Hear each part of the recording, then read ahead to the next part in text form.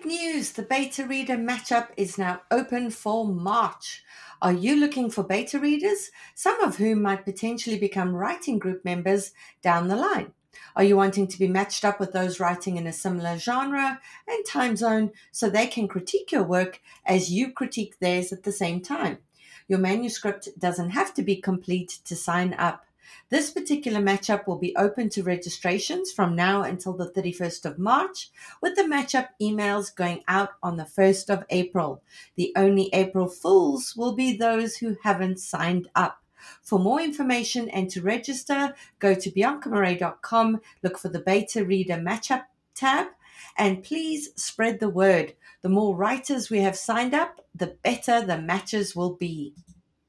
Hello, listeners. This is your co-host, Cece, and I'm so excited to tell you about my upcoming webinar, Writing Tension. Join me on Thursday, April 11th at 8 p.m. Eastern Time via Zoom to learn all about creating tension, conflict, and stakes in a story. This is a super popular writing webinar I offer, and it's filled with expert breakdowns, practical tips, formulas for cracking these elements, and real examples from novels that will help you dial up the tension in your story in actionable ways. And this year, I'm doing something extra. On the Monday after the webinar, we're having a live, cozy 90-minute Q&A session in which you'll get a chance to ask your questions about the webinar.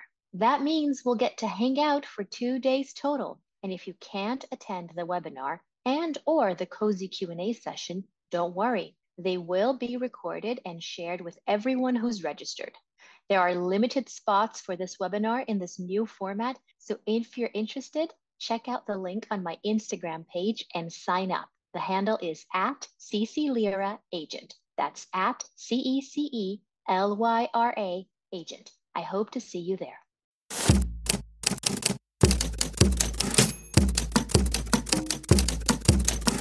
Hi there and welcome to our show, The Shit No One Tells You About Writing. I'm Bianca Marais and I'm joined by Carly Waters and Cece Lira from PS Literary Agency. We'll be kicking off today's episode with our usual Books with Hooks segment, after which we'll go to today's guest. Hi, Carly and Cece. Let's dive into today's Books with Hooks. Cece, why don't you get us started with the first query letter? All right. Dear Ms. Waters, I am seeking representation for my upmarket novel, The Bittersweet Spot, complete at 95,000 words.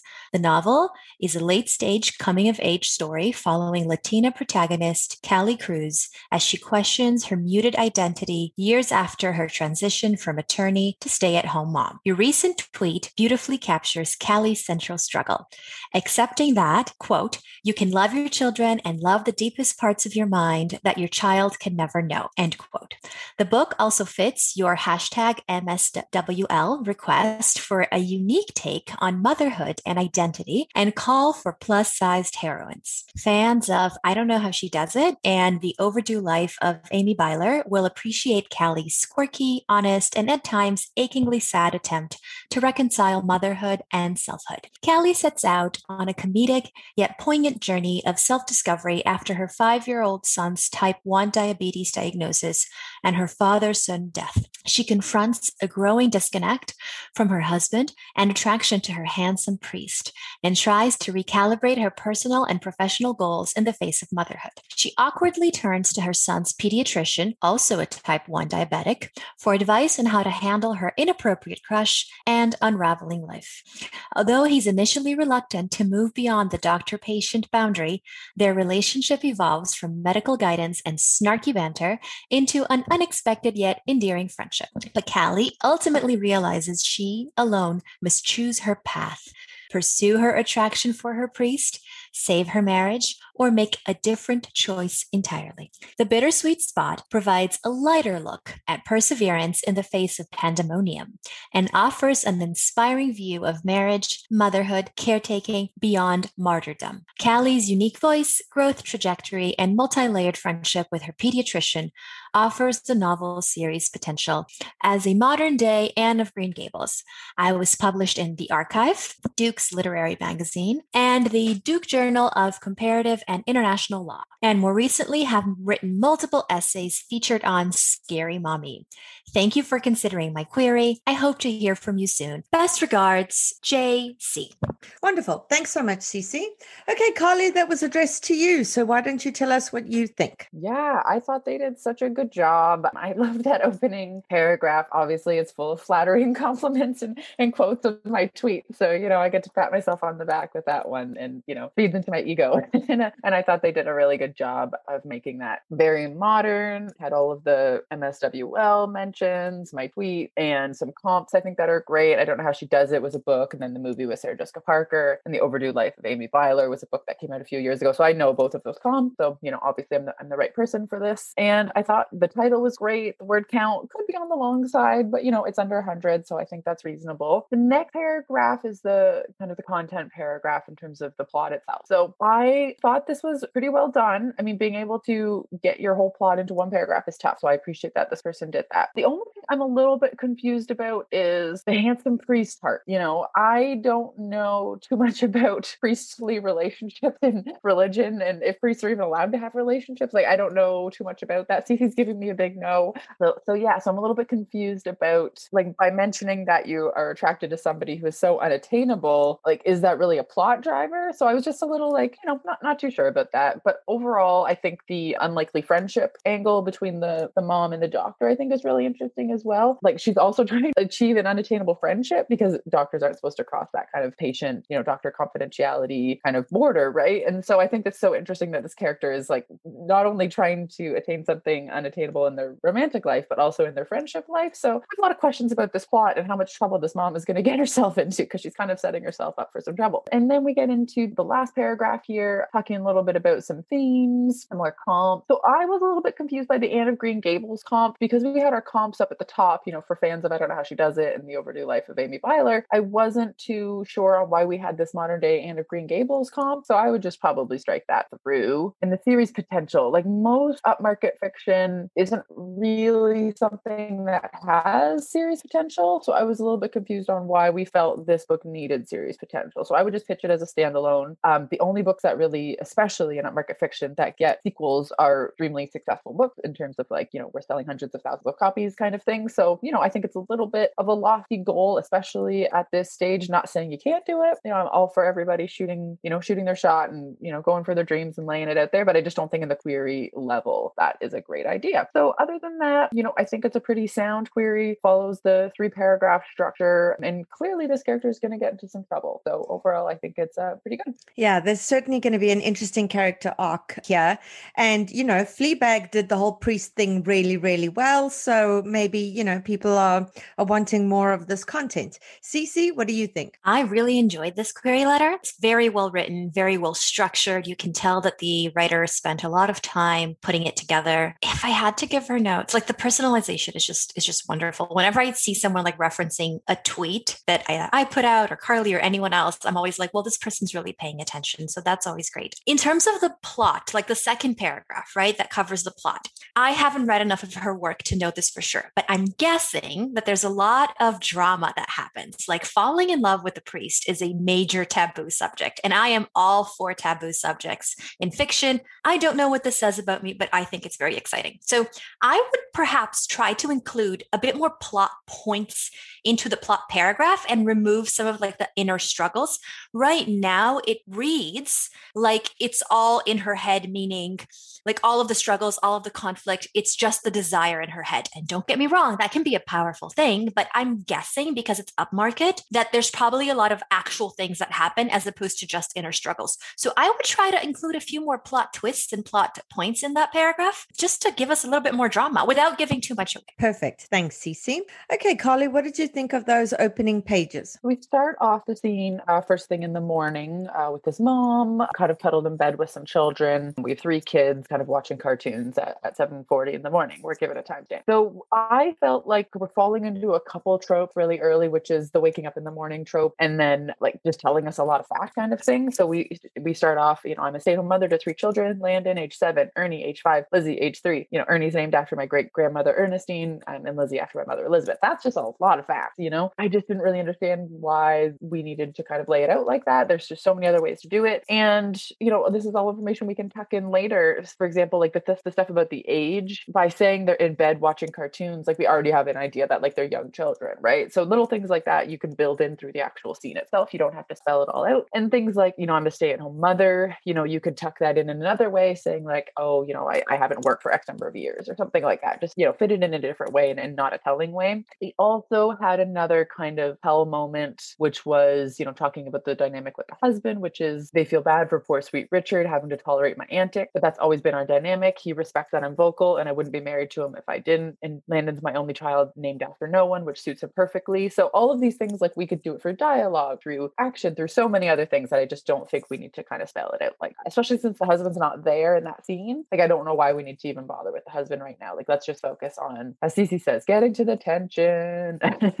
So then we're getting into like a medical moment. The mom's just upset about the kid being up all night and being sick and that sort of thing. So they're off to the doctor. And there was a really beautiful line that I just wanted to highlight because I always like to pull out some lines that I really like. The line was, while Ernie sits on my lap, his arms loosely around my neck, his heart beating with mine like it did for all of those months he lived in my body. I just thought it was a really sweet line I wanted to highlight. And then we kind of cut to the doctor stuff. So I liked this, like we're building this banter here. I thought that it could have been a little bit more clear that we are engaging in banter. I wasn't, again, because I read the queer letter, I get that, there's going to be maybe a friendship here, but I would have really liked to kind of understand this banter. Again, we're doing a lot of telling, like he's Canadian and I mock him for the oot and a boot, which I'm sure everybody hears my Canadian accent whenever I'm speaking. I'm sure Bianca gets messages about that. Yeah. And just like, instead of telling us that you're mocking, like show us through the banter that we're doing mocking, like even though she's in an intense dramatic situation, concerned about her son's health. I don't know. I just felt like we could have done a lot more through plot and in being in scene and through dialogue. And I think that would have just made this lie a little bit faster and for us to kind of get a better sense of what's going on a little bit quicker. So I think there's tons of potential here. It's like, I'm being really nitpicky, but I really think that banter should just feel a little bit more natural, because a lot of times I feel like the author leads with the banter and then explains the banter, which I think we just don't need to do that. Another example is the doctor says, breathe, Callie Cruz, this isn't your fault. And right away I'm like, well, why is he calling her Callie Cruz? And then, she explains like, oh, this is why he calls me Callie Cruz. So again, explaining that through the banter, I think would be a little bit better. Or even like a nurse coming into the room and like, and in a third person, we can kind of like see how the banter happens that's separate from the nurse. Do you know what I mean? To try and create that dynamic through scene. So again, tons of potential here, a lot of drama, we're concerned about the son's health. So I think we have a lot of potential, but I would just kind of tidy up the show versus tell and just make it a little clear, like where the banter is. Yeah, that show versus tell is just so important. And I feel like the show versus tell and the mistake that's been made in terms of showing witty banter and then explaining witty banter, I feel like all of this just comes from a lack of confidence. And this is where we just need to trust ourselves more as writers. Just trust that our dialogue is showing that it's witty banter and that we don't have to tell these things. And showing young children in bed early in the morning watching cartoons, then that becomes trusting our reader to be able to join the dots and be able to understand what that situation is. And it's something that I still do to this day. So don't feel bad if this is something that you're doing. It's just something we need to guard against. Cece, your thoughts? Well, my thoughts are your thoughts because you're in my head. Like when you mentioned you have to trust yourself and you have to trust your reader, I was going to go on this explanation about how these two things are actually connected, but you did that already.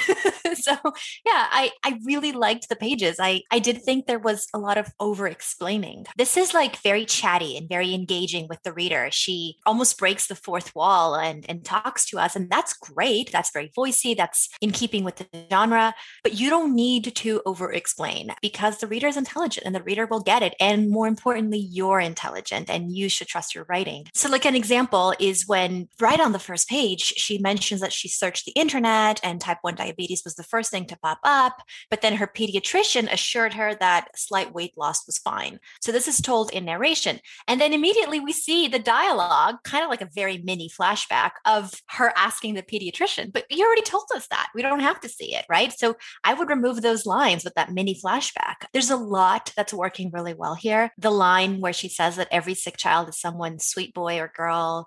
The line where she refers to the pediatrician as my pediatrician. Have you noticed that all moms do this? Like the pediatrician is the child's pediatrician, but all moms say my pediatrician because your child is your heart that's walking around, right? Like outside your chest. So of course you would do that. The part where she says like she eats real food like me, referring to June, the receptionist, I believe. And that was just great. And obviously I thought that like the whole Mrs. Asole comment was really funny. And I really like so much here. I just think that honestly, this could be like one page in terms of like if you cut the over explaining. As well, do we have to start like with her waking up? Like to build on Carly's comment, like about the trope, the waking up trope, like, I don't know. I feel like we could maybe even start with her in the hospital. And then like if the pediatrician is essential to the story, and obviously based on the query letter he could be there, or he could be on the phone, or she could be like, how come he's not here yet? I don't know. The backstory that it really is diabetes and she was right and nobody believed her could be inserted with like two carefully placed lines. And then we could be in the hospital already seeing like more action.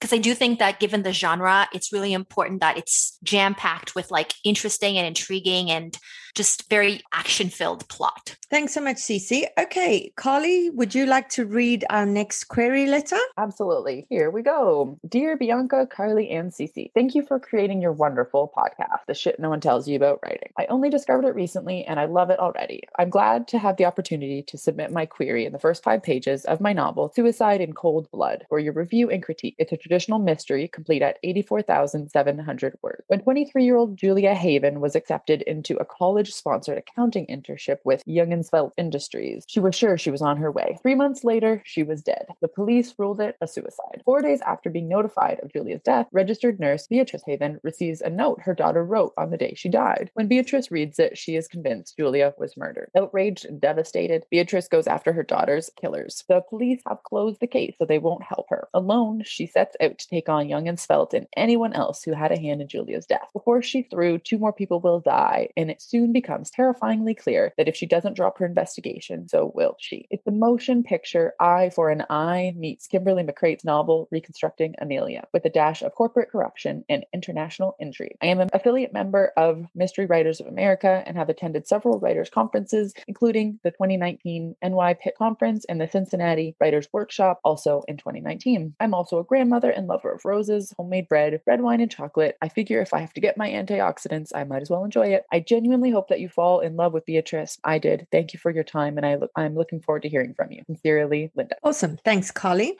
Cece, what did you think? So again, this is a very well-written query letter. Clearly, this author put a lot of thought into it. So, okay, notes. I would move the line with the comps to the first paragraph, right after 84,000 words, which, by the way, you can just round up to 85. So she mentioned that Julia was murdered, right? And having read the pages, I understand that she thinks Julia was murdered by the company. So I would add that, like she's convinced Julia was murdered by the company, just so that the second paragraph makes sense. As well, and this is in part because I have read the pages, this query letter makes me think that we're going to start with Julia's story, that the first POV I'm going to get is Julia's, and it's not, it's Beatrice. And I could be wrong, but I'm pretty sure that Julia won't even feature in the story since in the beginning she's dead, unless we like go back in time. So I would just try to find a way to start the query letter, the second paragraph, the plot paragraph, with Beatrice. She's our hero. She's our protagonist. I'd like to be invested in her journey as early as the query letter, right? Like I think that's important. So it's really just a rewrite, which I'm guessing will be like time consuming, but easy to do in terms of like if Beatrice is your hero, you know everything about her. I would also try to add a line, because again, I don't know enough about the story, but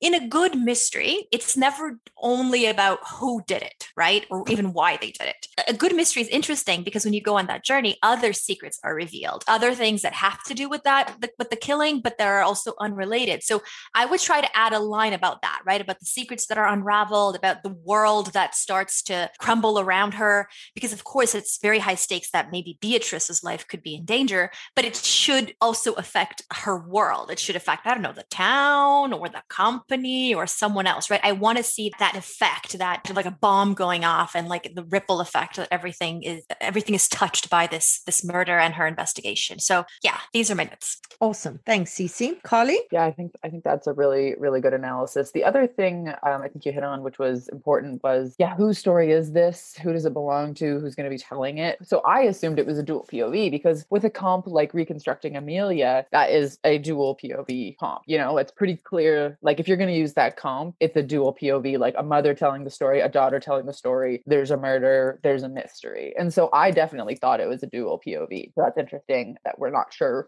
whether it is or not. So I would make that very clear. I like what Cece was saying about how does this implicate the community or the city or the town. I really, really like that. Like absolutely everybody. I'm obsessed with Mayor of Easttown. So I've been talking about it on Instagram. Like, who do you think did it? By the time this podcast comes out, it'll be next week and we're going to know who did it. You guys can all laugh at me. But yeah, I'm obsessed with just, that like a community feeling and how a murder or a mystery really affects everybody else and has that ripple effect. I think that's really, really important. I think the title is going to turn some people off. Suicide in Cold Blood. I think it's tricky, especially when you're comping, again, Reconstructing Amelia. It's such like a women's suspense or, women's fiction suspense, domestic, like it was one of the first domestic suspense novels, arguably. So yeah, I think that title is really, really tricky. I don't have a better one for you yet, but the word suicide is triggering, in Cold Blood. Again, that's murder. So I understand what you're trying to do. You're trying to juxtapose suicide versus murder, but it's a triggering title. And I think it's going to be problematic. So I would definitely just scrap that with anyone. And I was a little bit confused by the company name. Like, so it's spelled out like Young and then the letter N and then Svelte. So Young and Svelte Industries. I couldn't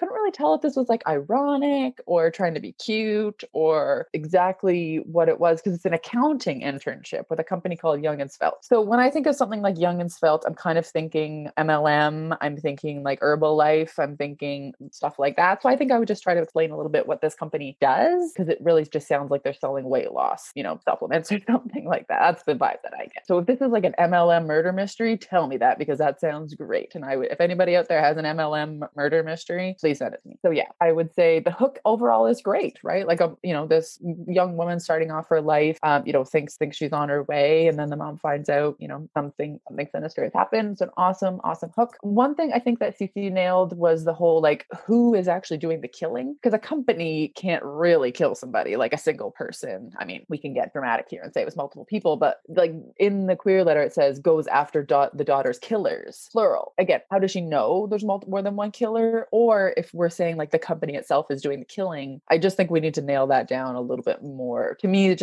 suggested that the author obviously knows more than the reader, and they're either leading or not being careful enough with their language. So either way, we need to be a little bit more particular about that. And then for the comp, it says the motion picture, eye for an eye. Motion picture sounds a little stilted, so just call it film or movie. And then, yeah, I think Reconstructing Amelia is a great comp. It's getting a little bit older, but like it's again, a cornerstone of that genre. So I think that's great. I think the author bio, kind of the writer's bit, was great. I also like, red wine and chocolate as my antioxidant. So I think that was lovely. And I think it's a really strong start if we just kind of get a new title and do a little tinkering. Cece? These are strong pages. Here are my notes. I would very simple thing, but I would just include the year right at the top, because it does start with her like confessing to a priest. And I mean, I don't know what this says about me, but I don't quite see this happening as often as perhaps we did maybe many years ago. So I don't know. I didn't know where we were in time. And I guess just adding 2017 to the top would make sense, because she does explain that later towards the end of the pages. And it felt a little like unnatural.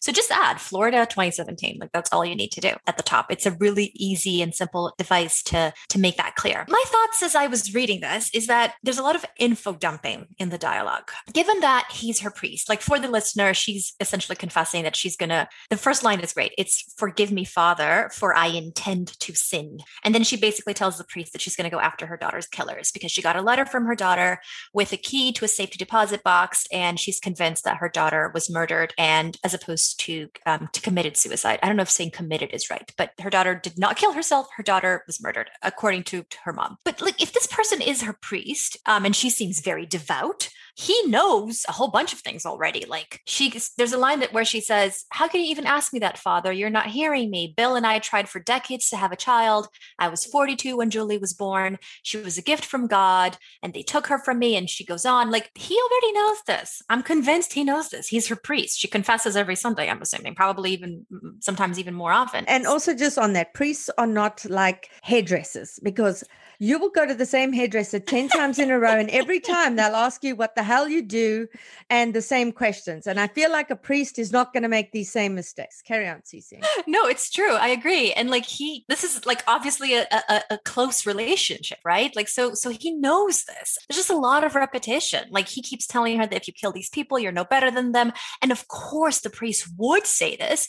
And of course, he would say it more than once in real life. But see, in dialogue, in a book, it's not supposed to be exactly like in real life. In real life, we use filler words a lot more often. In real life, we repeat ourselves a lot more often. So it sounds unnatural and a little tedious to repeat the same thing over and over again, to read the same thing over and over again. Another example of the info dumping is when the priest says, I've known you for a long time, B. I married you and Bill all those years ago, and I baptized Julie. Like, why would he say that? It just doesn't sound natural. But like, enough about the info dumping. I did think that, like, she mentioned, this is Beatrice referring to Julie. She also sent me an index card with a safety deposit box key taped to it. Don't you get it? I know what it looks like, but this is no suicide. Here's the thing. Has she gone to the box? I'm sorry. You get a safety deposit key. Like, you go to the box right away. You don't go to the priest first. And if you do, because maybe that's your character, then start with that, right? Like, maybe the scene should start with her saying, I like the line, so keep the line. But then instead of starting the scene in the way she's currently starting,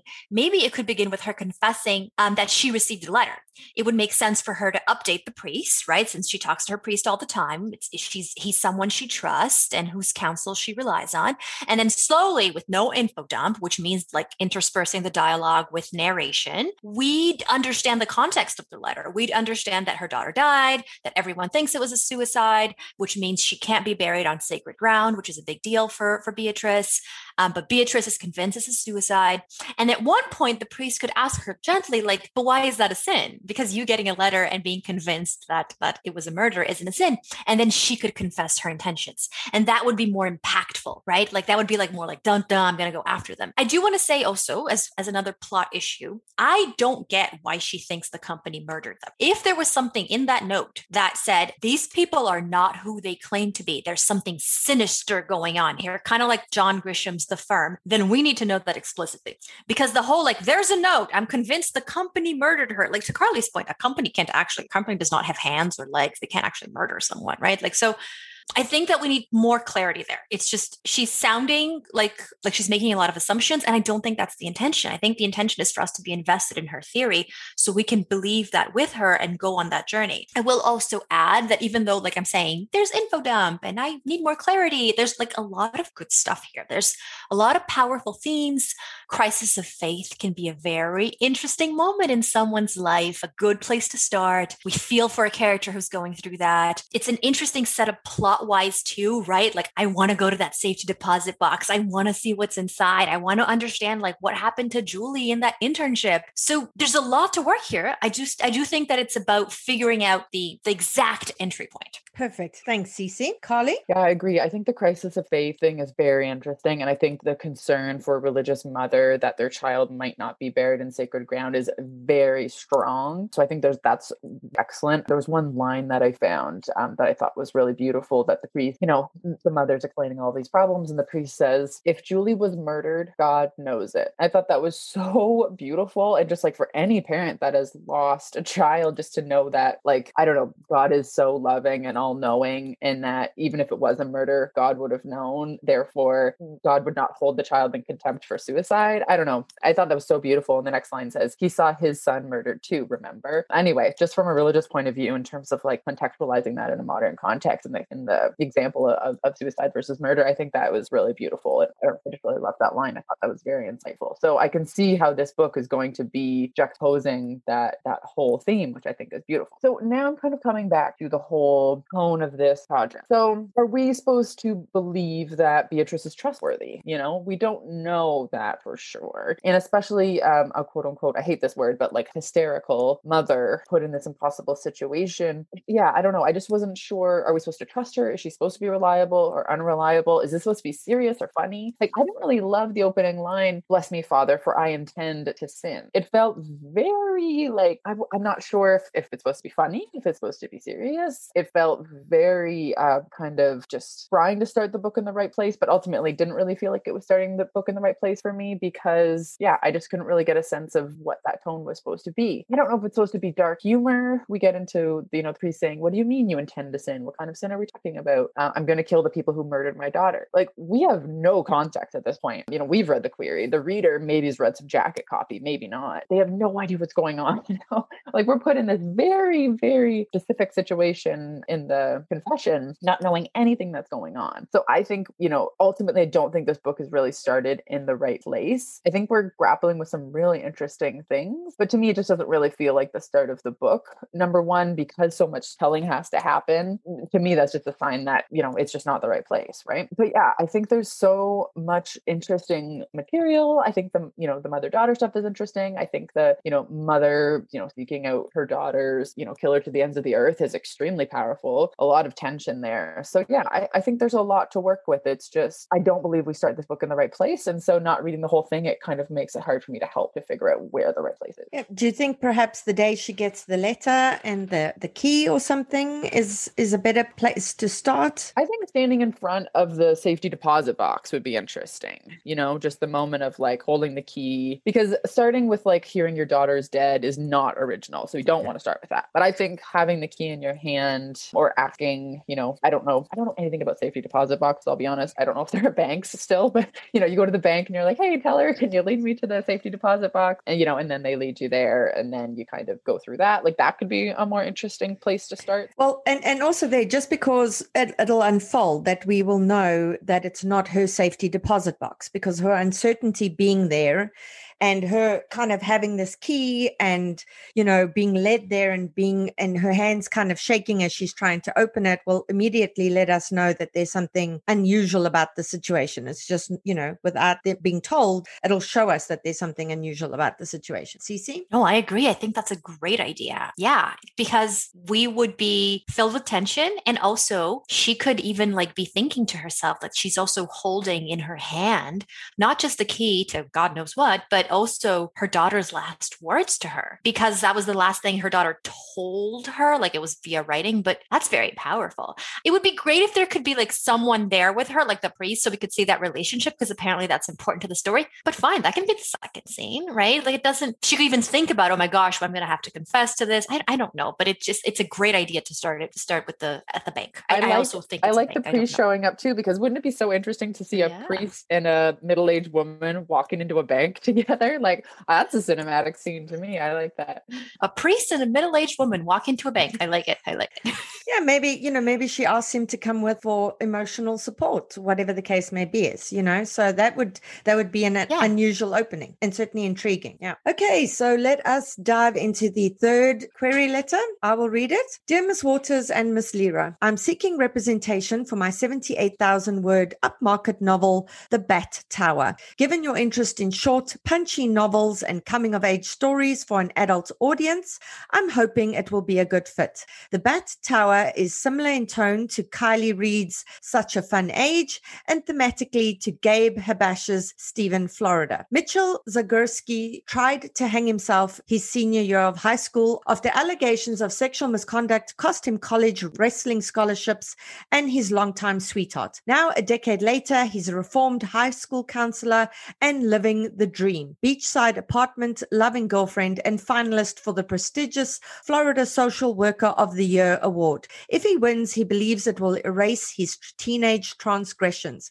But Mitchell's fate turns when he's asked to intervene in a school sexting scandal involving explicit photos leaked by a troubled teen, Gio Pompey. Angry over losing his girlfriend and the discipline handed to him by the school, Gio embarks on an attack against Mitchell. He digs up scandalous pictures from Mitchell's younger days, bringing his former accusations to light and costing him his job. Humiliated and unemployed, Mitchell seeks revenge. Posing as an interested homebuyer, he romances Gio's realtor mother, but when she becomes pregnant, Mitchell is forced to confront his past and the man he has become. If he doesn't, he risks losing any chance of resurrecting his career and the picture-perfect life he thought he had built. I live in Chicago with my wife and 2 kids. adolescence and work as an adolescent psychologist. My short story collection, Book X, was published by X Press under a pseudonym X. I've done readings across Chicago at Powell's, City Lit, Volumes Books, and elsewhere.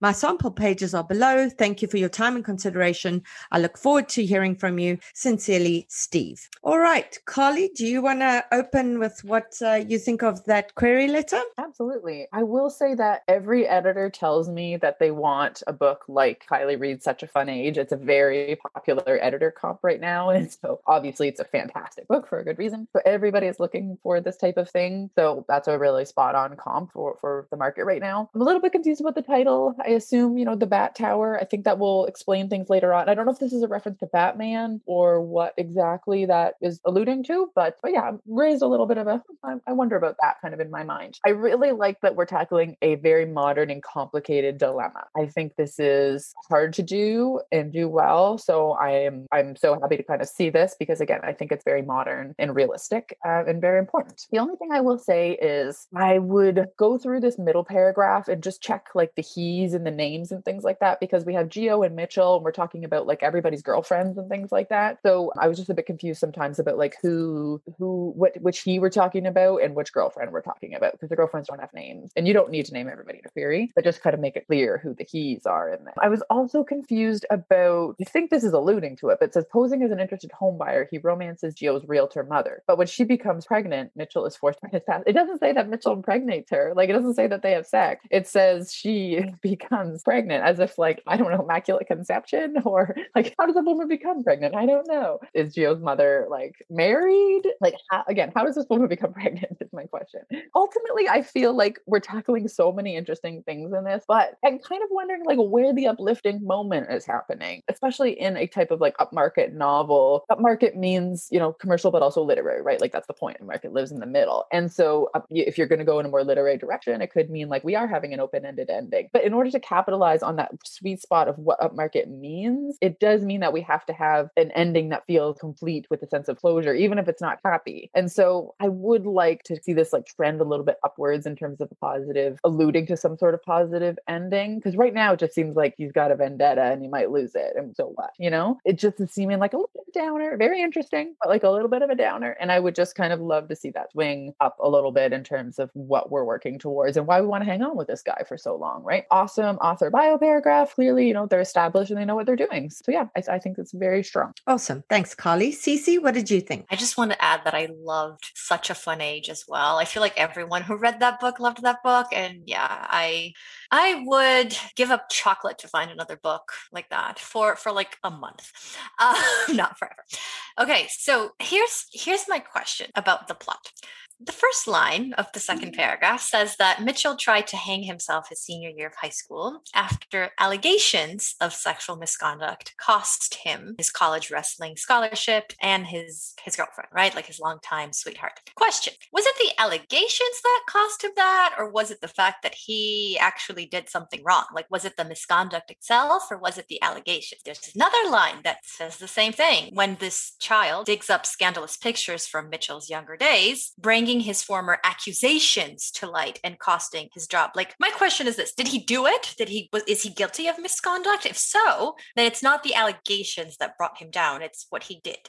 And if he didn't do it, then why is there the word reformed high school counselor? Because he doesn't need to be reformed if he's innocent, right? Yeah, I was just going to cut in and say, I love that you're pointing on this. I totally kind of skipped over that question, and I really like that. It's also making me think that the writer is holding us at arm's length. They're not trusting us to tell us the truth. And to me, that's problematic because, I don't know, we're feeling so distant from this character already from the get-go, from the very first line of the query. And so that creates a lot of distance. So I like that you pointed that out. Can I just add in here, what happens if this is a part of the novel in that it's an unreliable narrator and he's wanting the reader the whole time to be like, did this guy do it? Did he not do it? Etc. Then would he still give that kind of feeling in his query letter, or would he be more honest with you as the agent in the query letter? Because you guys also say no spoilers. So if that is his intention, then how should that be structured? That's a very fair question, and something that I also considered that might be the case. I would suggest inserting us into the character's feelings. So, for example, Mitchell feels like those allegations cost him his wrestling, and that way, it's totally subjective. It's how the character sees it,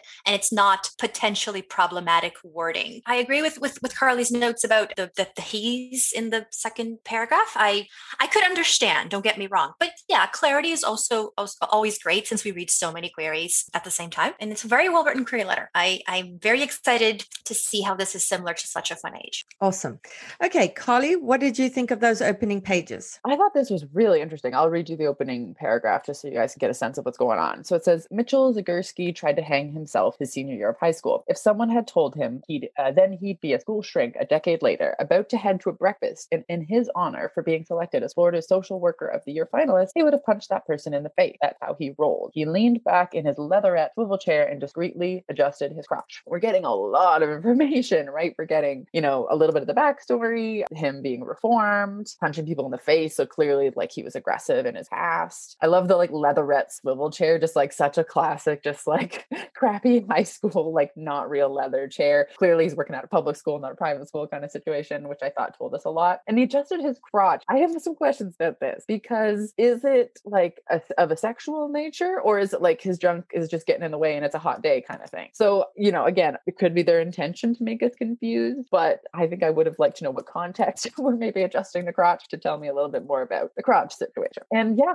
I think ultimately is really interesting opening here, because we have kind of a scene that we're immersed in. This guy is trying to get to his ward nomination, his finalist due or whatever at their school, and he's kind of trying to get out the door, and then a girl comes in, a teenage girl, and clearly has a teen dilemma. And so right away, like the point of him winning the award is that he is supposed to be a good social worker, and yet he can't wait to get out of this meeting with this teenager so he can go to his award ceremony to kind of escape this moment. So this juxtaposition is very interesting, and I can tell that this is a very skilled writer, that they are able to kind of create this dynamic. And again, we're only on page 1 here, people. Like, we're doing a lot. So this is really, really, really strong. I thought that the teen speak was realistic. This is very hard to do. And this is kind of what I was suggesting in my query analysis, is that like tackling such a modern dilemma with teens written by an adult is really hard to do. And so this is a great example of when mentioning your job in your query is a great idea, because it says, in the query letter, it said this person counsels adolescents. So perfect. So we know that this person hears adolescents all the time, knows how they speak. And so I think that's really great. And I think that part is really strong. So I don't need to like every character. That is fine. But we want to spend time with this guy. And that's different. And so we have this juxtaposition of him trying to get out the door while being in this meeting. And he says he regretted that she found him. Miss 14 going on 20. So it's just showing this like lack of sensitivity towards the teens that he's trying to help. And so for me, it's kind of like I have my back up against him a little bit. And I would just like something in these pages that just shows us a little bit of a light bulb moment going off in terms of like why we're going to spend our next, 300 pages with this guy. Because then what happens is his I can't remember if it's principal or whatnot, kind of pops the head in and says like, hey, do you want some help? I can take care of this while you go off to your special luncheon. And then he waves it off and says, no, but it seemed like out of ego, not out of wanting to help the kid. Again, so a little bit conflicted about this, but no matter what, it's great tension. We have a very clear moment where we're trying to decide what to do. We have actual plot happening. We have a sexting scandal, right in our opening pages. I feel like at high school, unfortunately, this probably happens every week, but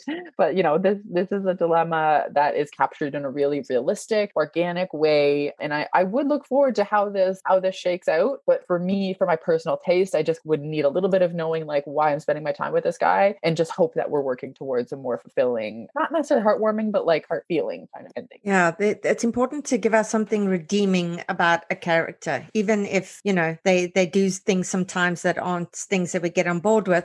We need to be able to see something redeeming.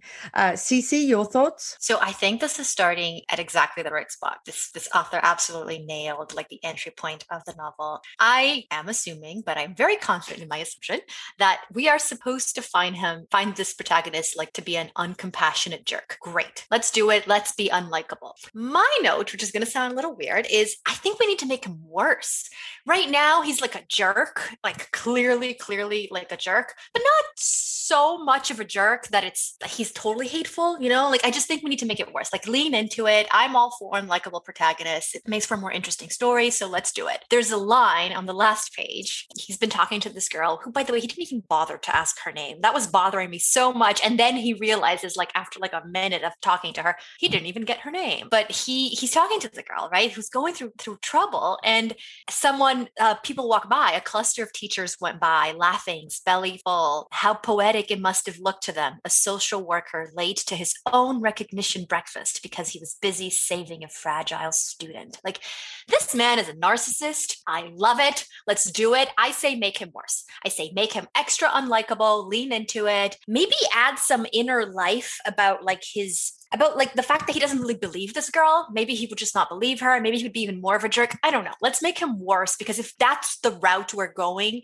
with, then let's actually do it, right? Let's not add any speed bumps. Let's just, put on the gas. Let's pump the gas and let's do it. I would add one thing. I do agree we have to want to spend time with this person. And since I'm saying, let's make him worse, that might actually make it tricky for lots of readers. So a great way to make either an antagonist or even an unlikable protagonist immediately a little bit more likable, or at least a little bit more relatable, is to give them someone they love, right? Like, even a total psychopath usually has one person that they're protective of, that they love, or they can have one person. So I would just add, and this can be like 2 carefully placed lines. He could have a picture of his wife whom he adores on his table, his dog, I don't know, anyone. Make him love one person. Make him be entirely devoted to one person. And he can still be a narcissist. He can still be a jerk. He can still be totally uncompassionate and selfish and just not someone who should be talking to children, and certainly not somebody who should be helping them. But that will make us feel a little bit warmer towards him. Like, I strongly believe that's a good way to go. Yeah. I mean, I don't think anyone is real until they have an Achilles heel, right? And this, like, clearly this is a very skilled writer, and we just need to know what that Achilles heel is. And it can be really small, and we can build to it or allude to it, but something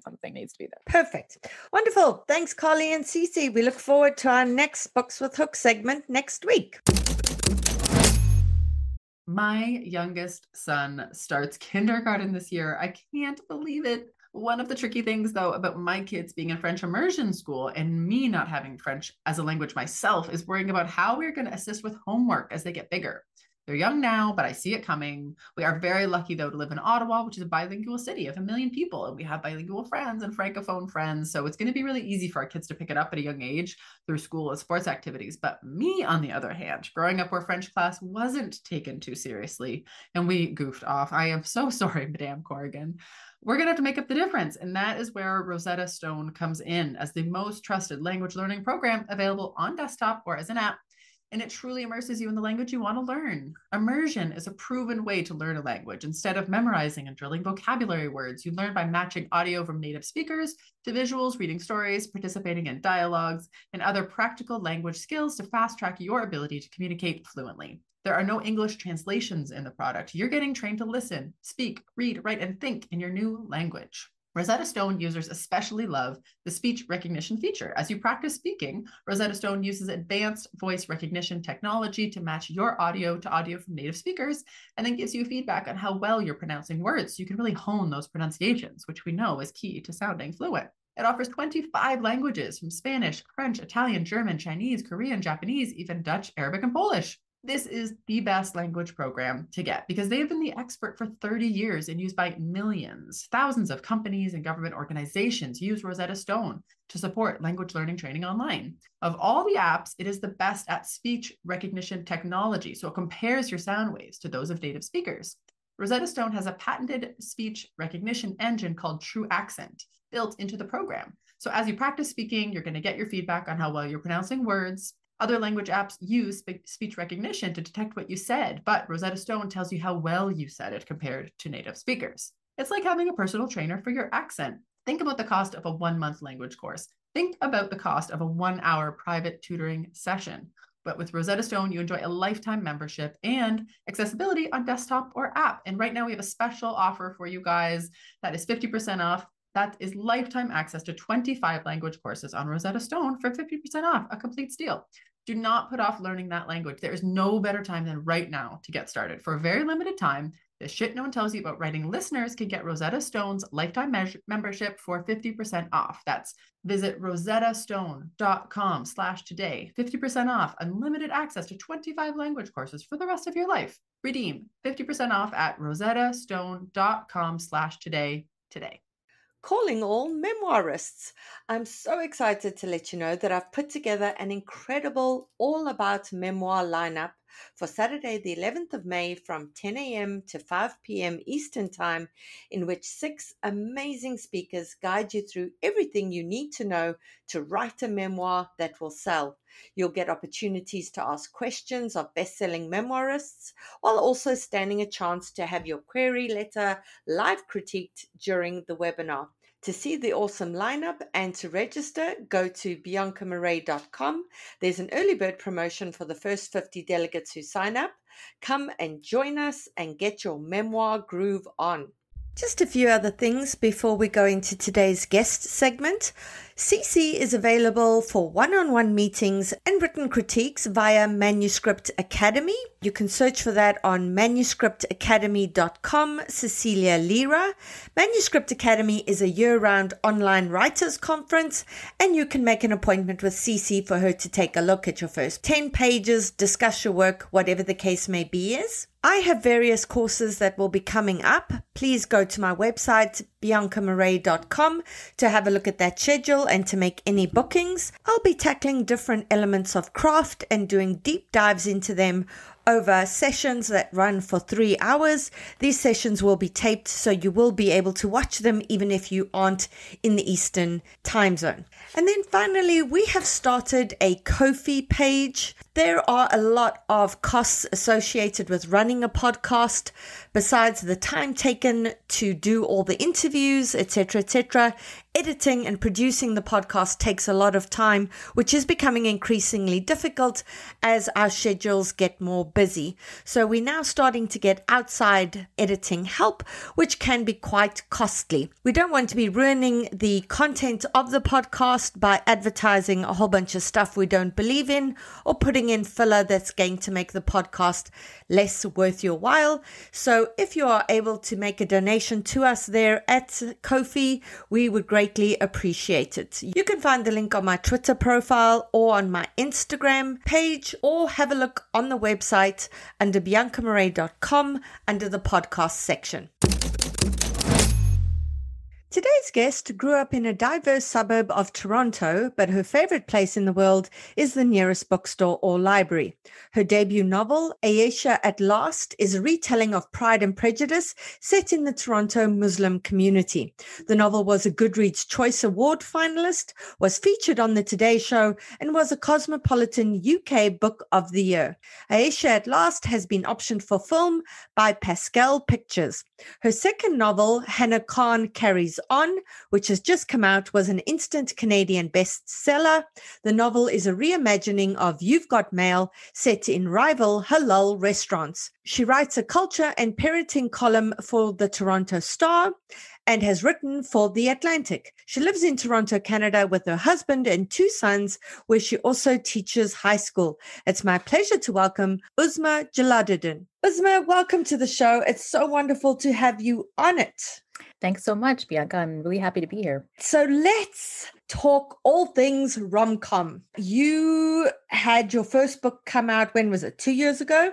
In Canada, it came out in 2018. That was Aisha at Last. And my second novel published just a couple weeks ago, Hannah Khan Carries On, in April 2021. And it's already hit bestseller lists. It's done phenomenally well. So congratulations. Thank you so much. Well, before we go into rom-com as a genre, why don't you just tell our listeners a bit more about that book for those of them who are interested in it? For sure. Hannah Khan Carries On is, I'm pitching it as You've Got Mail set in rival halal restaurants. And it basically follows the titular character, Hannah Khan, who is a young 24-year-old, visibly Muslim woman living in Toronto. She is part of a restaurateur family. Her family has run an Indian restaurant in the Golden Crescent neighborhood. It's a fictional neighborhood I've made up that is basically out of the east end of the city, Scarborough. And, the restaurant is not doing well. Her family family is in a bit of a crisis. And all of a sudden, a hipster halal restaurant opens up right across the street and presents a lot of challenge. And Hannah, of course, has other problems. She is interning at a radio station. She faces a lot of microaggressions. There's a racial attack that happens to Hannah in downtown Toronto. And she has a very inconvenient thing, which is that she's falling for the owner of the hipster halal restaurant across the street. And the feeling is very much mutual, but they're supposed to hate each other. And there's also some family that comes and visits from overseas, from India, and presents more complications. So Hannah is, just facing all the problems all at once. It's a great, fun, family, hilarious romp. And I hope listeners will pick it up. I love that, because we're always saying that writers need to torture their characters. They need to stretch them to breaking point, and then they need to throw even more stuff at them. And it sounds like you are quite sadistic when it comes to your characters. And what I also love is that the story is very clearly based in Toronto, even though it's a fictional part of Toronto, because, this is the frustrating thing, that as Canadian writers, we keep getting told US readers don't care about Toronto, base the story somewhere else. And this is an amazing city. It's a diverse, multicultural city. There's a lot going on. Okay, not at the moment, but there's not a lot happening anywhere in the world at the moment. But at the rest of the time, it's a wonderful city. So I love that you got to do that. Were you ever encouraged to base your stories elsewhere and you put your foot down, or was everybody really accepting of this is where you want to base your stories? It's such a great question, because when I was a young debut writer, and way before my first novel was ever picked up for publication, this is one of the suggestions that was given to me by one of my mentors, one of my writers who said, fellow writers who said, oh no, you have to change the city. You want to get that American audience, so make sure that you set it in the United States. And I just thought, but my story is so specific to place. It's so specific to Toronto. Like, I don't even know what this would look like in the United States context. And it's very specific to a particular part of Toronto, the east end of the city. And I thought it was really important. And basically what I decided was, I'm going to keep it in as Toronto. If this is a deal breaker for an editor, of course, we can have a conversation about it. But I hope that, we've reached a point where we're okay with setting books somewhere other than Paris and New York. Like, there are other cities in the world. Let's explore some of the other ones. Ironically, I do think that I Shot Last might have had some difficulty getting published in the beginning as a result of that. In fact, all of the US editors that my US-based agent pitched to rejected my book. And in fact, the only person who at first stepped forward was HarperCollins Canada. So they get the last laugh because the book did really well. And HarperCollins Canada loved that it was set in Toronto, of course, because they're a Canadian imprint of HarperCollins. And after that, they turned around and sold it to the other territories, and no one seemed to have a problem with it at that point. Well, once a book's wildly successful, of course they all want to have it. But I love that you are paving the way for other Canadian writers who do want to set their stories in Toronto and who keep getting the same advice as well. Exactly. Yeah, I hope I have done something. And also just the fact that I do believe that, when I Shot Last came out in 2018, there were quite a few books that were set in Toronto that were sort of coming out at the same time. Catherine Hernandez published her book of short stories, linked short stories called Scarborough. And there were a couple of other books as well. And they did quite well. So I hope writers listening to this can take some heart, set your book where you want to set it, and you can always have a conversation later on. Lovely. Love that. And something you said earlier as well, which is not something you're expecting to find in a rom-com, is that you have your character dealing with racism. Now, rom-coms, get this reputation as being light and fluffy, and it's all about the romance. And yet here you are having your character deal with the fallout of racism, which is amazing. So that again makes us realize that because something's romance doesn't mean it has to be frothy and lack depth. Mm-hmm. Yes, definitely. And I think this is sort of a misconception that a lot of people have about the romance genre in general. Just like other genres, the romance genre is so huge. Like it's such a wide, mostly inclusive community. There's something for everyone. You can have, I think you mentioned on your podcast once, you could have like pornographic dinosaur love stories. Why not have a story that actually deals with some serious issues? And in fact, I believe in romance, there's been a real push for more inclusivity, more diversity. And of course, there's also been a pushback, but there has been a lot more writers who are emerging who are choosing to include, for instance, biracial Black Caribbean main characters in their historical romances. It's like, just because something is set in Regency London doesn't mean that there were only white people living there at the time. That's not the case. That's not even historically accurate. And for me, as I am the daughter of immigrants from India. My parents immigrated from India in the 1970s. I grew up as I said, in Scarborough. I'm a visibly Muslim woman. I wear hijab. That is such an integral part of my identity, and not talking about that, not bringing in that aspect of myself into the stories that I write, especially when I write about characters who are racialized themselves, it just seems like I would be ignoring reality. My reality might be very different from other people's, but I think that's the reason why people gravitate towards my stories. And just recently, I've had so many comments from readers who've been picking up Hannah Khan Carries On, and they're saying things like, this is just reflecting my reality. Thank you so much for writing these stories. I think there's a real hunger for stories that are written from a diverse perspective, that do present different points of view.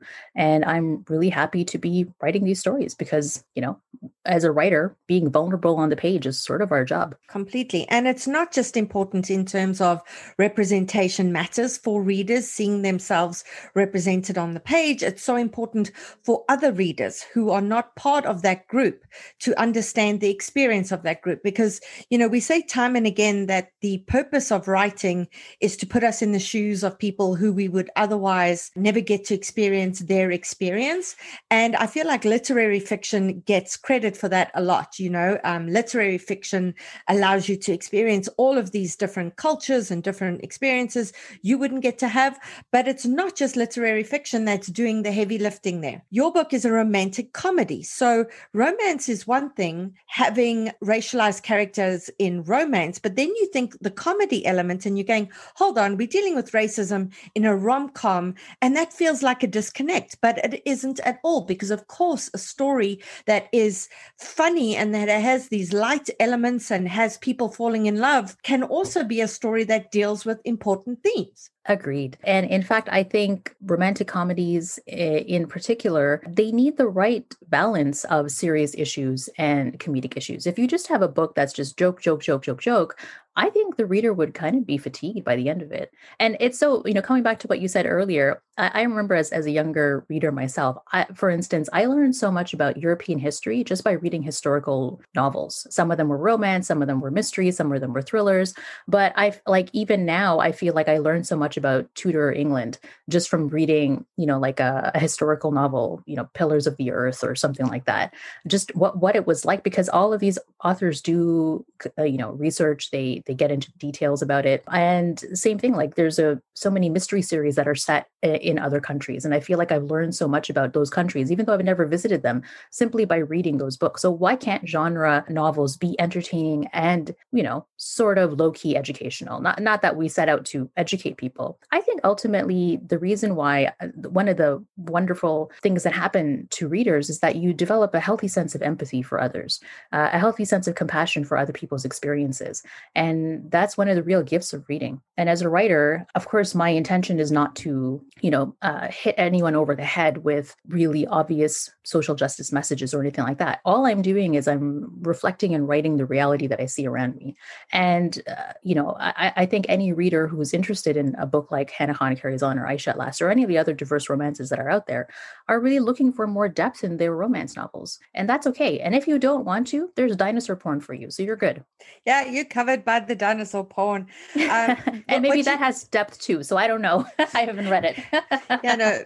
Full disclosure, me either. But something that you were saying earlier is so true, because as a young South African, in school, we were learning about South African history and British history. We were not learning about Canadian or US history. So my first exposure to the US Civil War was Gone with the Wind. Me too. I read that too. Right. And then I was like, wow, there was this whole Civil War thing going on. And that was the backdrop, but I learned so much about it as well.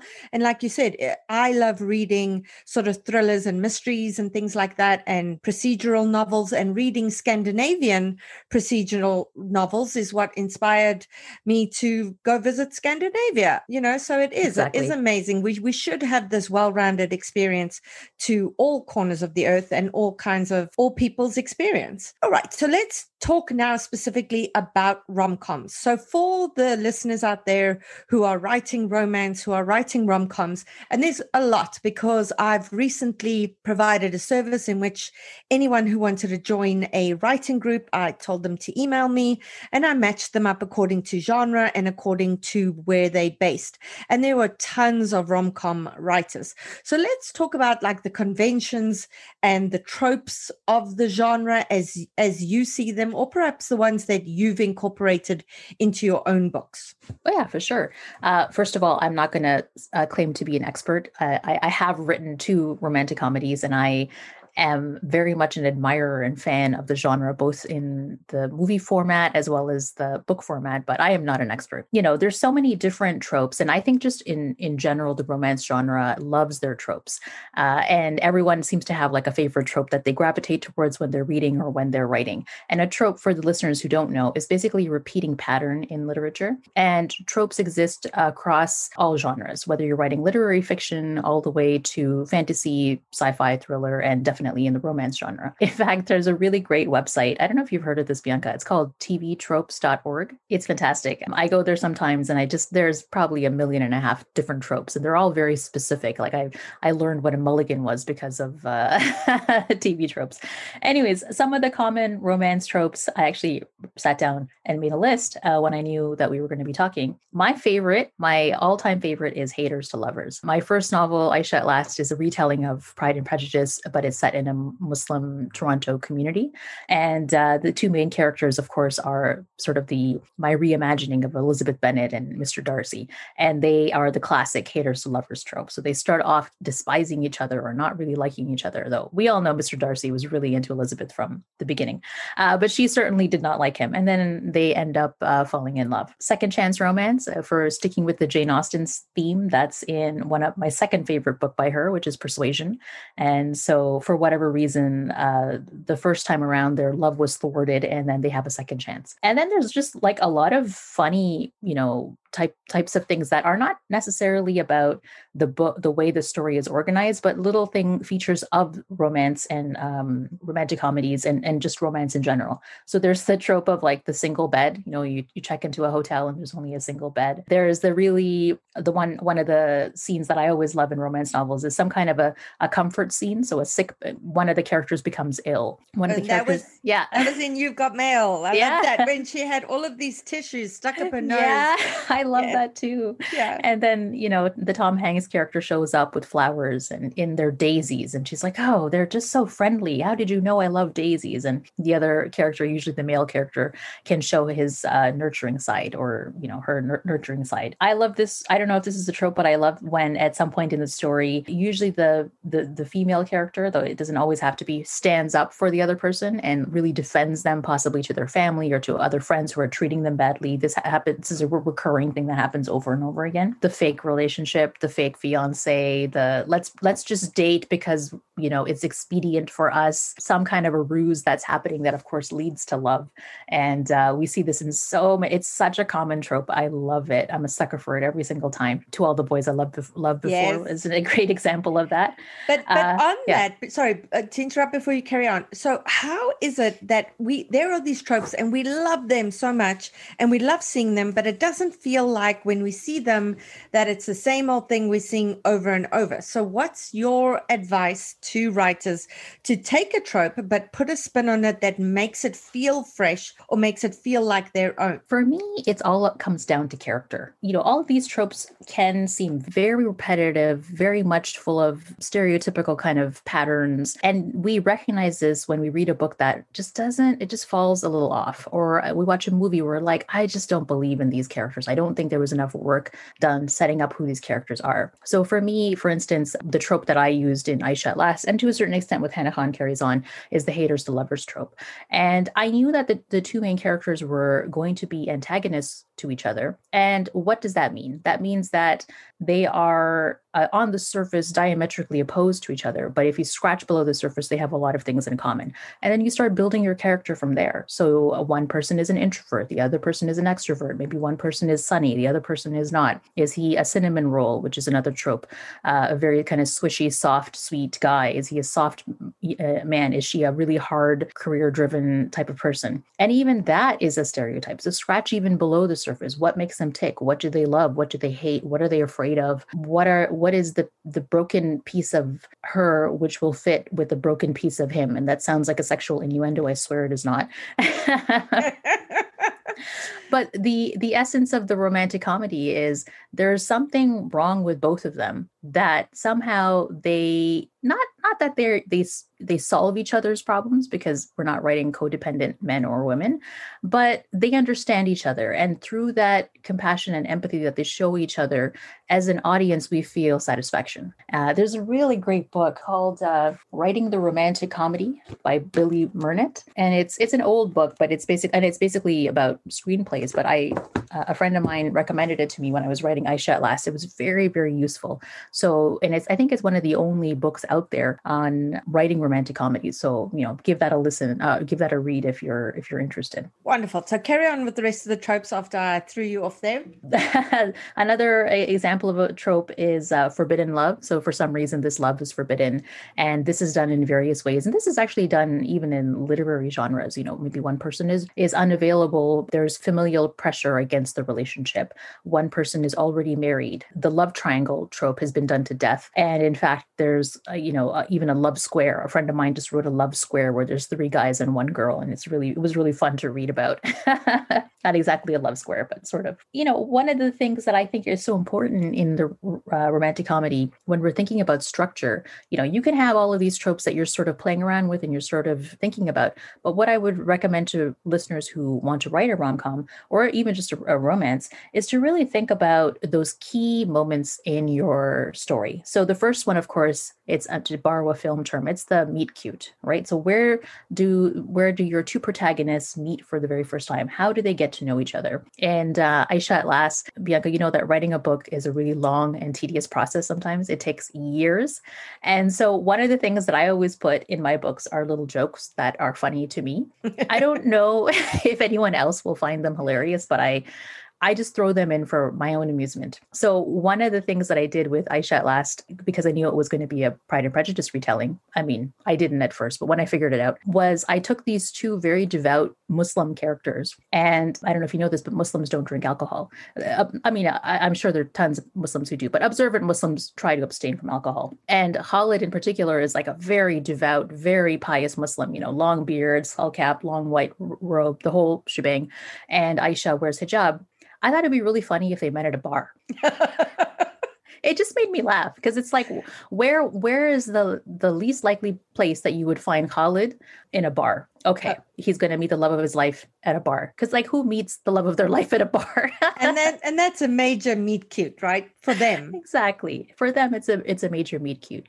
And it fits within the context of the type of story that I was writing. It's set in a very particular community. Even for those people who aren't familiar with Muslim customs would read the book and know that Khalid is not a drinker for religious reasons. So why would he be at a bar? He was forced there. It was a work thing. It's just a hilarious meet cute. So think about what are the ingredients? Put your characters in strange and awkward situations. What annoys them? Let the other person do the thing that annoys them. And you just keep digging and picking at each other, and then of course you have the getting to know you montage, right? So think about a classic rom-com movie. How do these 2 characters get to know each other? What is the resistance, of course, because, if you're doing enemies to lovers or whatever, what is the vehicle that puts them in each other's orbit? Because there has to be something. So in my first novel, Aisha at Last, I had 2, basically Aisha and Khalid were thrown together because they were organizing an event at the mosque. And in the second case, Hannah and Aiden They live in the same neighborhood. They are rivals. She's trying to destroy his restaurant. He's trying to figure her out. So they keep bumping into each other over and over again. And how do they ultimately break down each other's barriers? How do they, what is that one thing that brings them together? And that's what the reader is really there for. Like for me, I love romances where there's a long, slow burn. There's a lot of back and forth. There's a lot of banter. There's a lot of interaction between the two main protagonists. And I want to see them fall in love. I'm not a huge fan of another trope, which is insta love, which is, love at first sight, Romeo and Juliet, ride or die type of love. Though, of course, it is a very popular trope. I want to see them slowly falling for each other. So, and then, of course, you have to throw in complications. And that goes back to just simple plotting. So what are the complications? How are the main characters' personal lives outside of their relationship going to intrude into the romance itself? Because that usually happens as well. And that's important for all genres, is many writers write as if these characters exist in a vacuum. And that's not the case at all, because people go to work, they have family members, they have friends, etc. And that's something you need to be cognizant of as you world build this character's life. You can't just, if they have no friends, I want to know, why the hell don't they have any friends? If they don't have any family, why don't they have any family? If they don't have colleagues, why not? Because that tells me something kind of off about this kind of character. But many writers just write and they don't explain the absence of these things, and nor do they include them. So that's very important as well. Yeah, you have to give your main characters friends, enemies, exes, an interfering mother, a supportive father, like all of these types of things ground your character and are fodder for even more development of story and character. And just on what you said earlier, when you say there's a slow burn and what finally gets their defenses down so that they get to the point where they can fall in love with each other. And for me, that's always this moment of vulnerability, which is probably why the whole getting sick trope works so well, because nothing lowers our defenses like feeling awful. Because, if you're feeling sick, you just can't be sparring with somebody as you have been doing, because you just don't have the strength. So it always comes down to this moment of vulnerability in which defenses come down and they're just able to be themselves with each other, all the peripheral stuff not being there as well. And that's something Cece talks about. Characters don't have to be likable. They don't have to be, this or that, but they have to be moments where they are vulnerable. And that certainly plays into what you're saying now as well. Yeah, in Hannah Khan Carries On, there's a moment of vulnerability that happens because it's a novel based in Toronto. It happens in front of the CN Tower between the two main characters, because how more Toronto is that? And that moment of vulnerability is so important, because it's when, and this is, I think, the crux of romances, and, we can talk about the comedy aspect as well. You want your two main characters to see each other. They really, see something and recognize something in each other that maybe some other people in their own life can't see. And that's what everyone wants. They want that person in their life who sees them for who they are and still accepts them, still loves them. That's that beautiful moment where everything just clicks, and you as a reader, you feel all the feels at the pit of your stomach. It's the best feeling. Yeah. The other thing that could happen is, all of the first act kind of setup leads to the second act. Complications are rising. There's the two main characters are falling for each other, whether they're admitting it or not. It's more fun if they don't admit it. And then, of course, this leads to the second act. And I'm using these terms loosely. It doesn't have to be a 3-act structure, but oftentimes it is. The second act, complication or revelation, and which then leads to the revelation of some kind of a secret, or some kind of, the reason why this is a fake relationship, or revealing a real vulnerability or a complication in the person's life. Oh, I'm leaving tomorrow. I have to move out, or I'm broke, or I'm not who you think I am, or whatever. And oftentimes this does lead to the end of the second act breakup. So the main characters often somehow are ripped apart, and then the rest of the third act is the reunification of the main couple. So that's generally how romances play out. The comedic aspect oftentimes in romances, from what I've noticed, is that the supporting cast kind of brings in the comedic energy, the comic energy. And that's certainly been the case for both of my books. The really funny characters are Hannah's cousin Rashid, who comes and visits from India. He is hilarious hilarious. Everyone is now clamoring for me to write a sequel featuring him. Isn't it amazing when the secondary characters become, more popular than the main characters? And that's also true, in a lot of films. But then at least you've done your secondary characters really well. Yes, exactly. And in classic romance novels, oftentimes the spin-offs do involve secondary characters, right? Like the series basically follows, how the best friend now falls in love and finds love, which is great. In my case, I don't know if I will do a sequel involving Hannah's cousin Rashid. I'm not sure yet. But I can say that when you're writing and drafting your novel, it is possible to have so much comic relief with the secondary character that you don't fall into the trap that I have done in the past, and I had to go back and fix it, where the secondary character just leaps off the page so much and you just follow them down the rabbit hole. Focus on your main characters because they are where your story is living and breathing. All the secondary characters are bringing a different perspective, and they also need their own arc. But what happens sometimes is that you can become so enamored with your secondary characters that you just start ignoring your main characters. So be careful with that. Yeah, I've done that. I find my secondary characters to be like herding cats. Yes. They, you just can't get them under control. And I also do have an awful lot of fun with them because you can have fun with them because your main characters you're having to torture so much. Yes. And they can't always be upbeat and happy when they are having, obstacle after obstacle after obstacle thrown at them. Whereas, these people on the side, they sitting there with their bag of popcorn and they are watching this and they are loving it. So you can have a lot more fun with them. But I agree, you do need to rein them in, perhaps not in the first draft. Perhaps you can have as much fun as you want in the first draft, but certainly when it comes to editing, it's something that agents and editors will tell you is that your secondary characters have taken over the story and you need to rein them back. So it's certainly something you need to be aware of. Yeah. Uzma, our time is pretty much up. We have raced through this. This has been That's great. Amazing. Is there anything else that you wanted to add that we didn't perhaps get to? You know what? I was actually thinking this was a really good exercise for me because I was thinking about, I'm a fan of romance novels. I'm a fan of rom-coms. I've been reading them since I was young. One thing that I want to urge writers to think about is the second act breakup and the way that the third act is kind of devoted to, reuniting the couple. I'm getting a little tired of it. That's what I realized. The inevitable breakup at the end of Act 2 or, towards the last third of the book. I feel like we need to shake things up a little bit. And I would be really interested to see some creative way of maybe sidestepping it or, because the whole point of that is that you're leading up towards some kind of a crisis, right? And the couple is finally tested and then they come through with flying colors. I don't know. I think that the romance genre is so wide and the romantic comedy genre is just a little part of it, but it's a growing part of it. There's a lot of interest in rom-coms, whether it's from publishers or Hollywood, specifically, rom-coms that tell stories that haven't oftentimes appeared in publishing and in on the screen. I think it's time to shake things up a little bit. I don't know what that's going to look like, but I'm just throwing that out there, out into the universe.